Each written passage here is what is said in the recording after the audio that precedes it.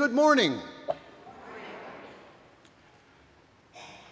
Meriter Hospital in Madison is where I received most of my training as a hospital chaplain. And a regular part of that training was to make visits to the rooms of hospital patients. Most often, these visits were uninvited, where we would just introduce ourselves and attempt to engage the patient in some conversation. At some appropriate time, we would ask if the patient had some religious preference or affiliation. More often than not, we would hear, "Oh, I'm not religious, but I'm a very spiritual person." Well, if an attempt was made to try and explore what that meant to the patient, in nearly every situation, the patient would decline to talk about it. A few actually would become irritated just to be made to think about what being spiritual might actually mean to them.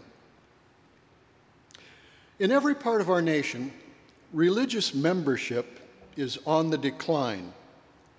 For the first time in 8 decades, the results of a recent Gallup poll determined overall membership in houses of worship, be they churches or synagogues or mosques, has fallen below 50% of all U.S. households.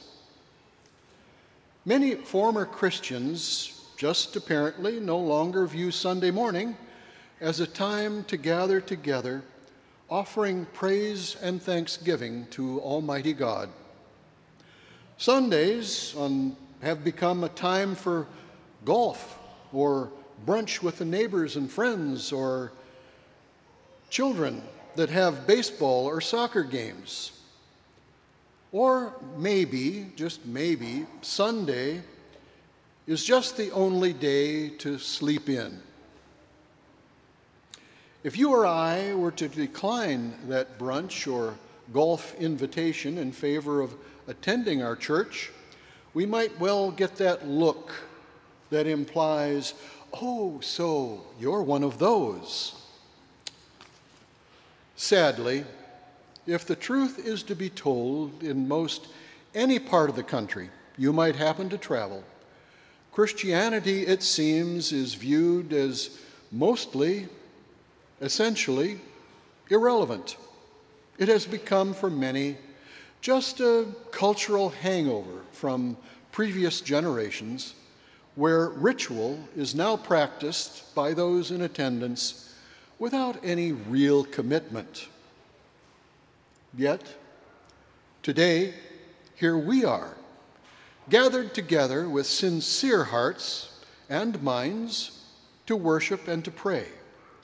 We choose to live our lives in accordance with God's Word. While we may slip and fail occasionally, we recover, we repent, and loving God, we move forward. But is that enough? Is that all that God expects of us? Or is there maybe something more? In today's gospel reading from Matthew, we are told Jesus had gathered his disciples together and then sent them out throughout the countryside to proclaim the good news. They traveled from town to town, witnessing and preaching, and they gave support to the sick, the hungry, and those who were crippled. Some are motivated to continue this sort of activity today. Many of us may have been visited by those door-to-door Jehovah's Witness people. Others of us may have heard big city street corner preachers waving their Bibles and shouting for repentance. Could God expect something like that from us? Does he expect us to take our beliefs out into the neighborhoods? Well, as we know, evangelism is hard for Episcopalians. It could be the image of the corrupt persons who identify themselves as evangelists on television while hawking their little bottles of holy water and those prayer hankies. So very much all of that offends our sensibilities. And therefore, we want nothing to do with evangelism. It may simply be that we reject the images of hell that some evangelists promote in order to frighten people into making donations in exchange for their presumed blessing of our relationship with Christ. It might just be that many of us find it difficult to speak to anyone about serious concerns in their lives. Or is it simply that we just feel that talking at length about our faith is just kind of bad manners? A few among us may even have become Episcopalians just to avoid the expectation of evangelism.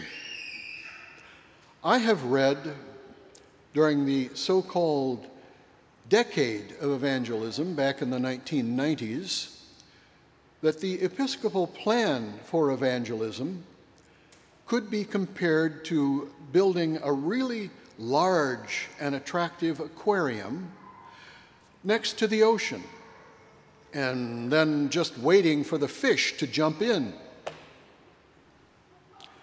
But the question remains, what are we called to do in the name of Christ? To go out onto the streets and risk public scorn, or perhaps even worse? Well, no, at least not exactly. Jesus is asking us to go out and do the work that springs from a heart filled with compassion, with empathy, doing our best to experience another person's pain. Christ would have us offer support to those in need of help, and not just to those that we may consider worthy to receive it. That is because the helping hand that we offer is not our own. We are merely vessels for Christ's healing touch, His saving grace, and His words of hope.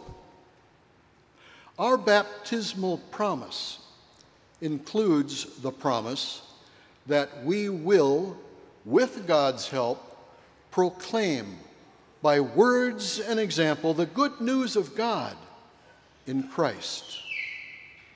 How best then can we honor God and live out that promise? Well,